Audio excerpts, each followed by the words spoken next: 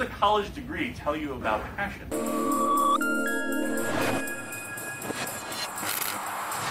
How many of you are looking forward? Raise their hands. How many of you have as your requirement that college degree is like in there as a bullet point? Everybody? Yeah. Why? Like, why not remove it? What is the major differentiator there? Really ask yourself.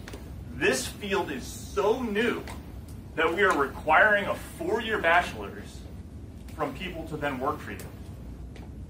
I ask questions in interviews with early in career. Not tell me about what did you do in college, but tell me about your home network. What do you do for fun? Show me your passion. What does a college degree tell you about passion? It doesn't. Now, I'm not saying that it's not relevant. I'm not saying maybe look for it. But why are you making it a requirement? Remove it. See what happens to the candidate pool. See how much it opens it up for you. See the type of talent that you could possibly get by removing one bullet requirement from your HR team. See the type of resumes you'll see in the conversations you'll have.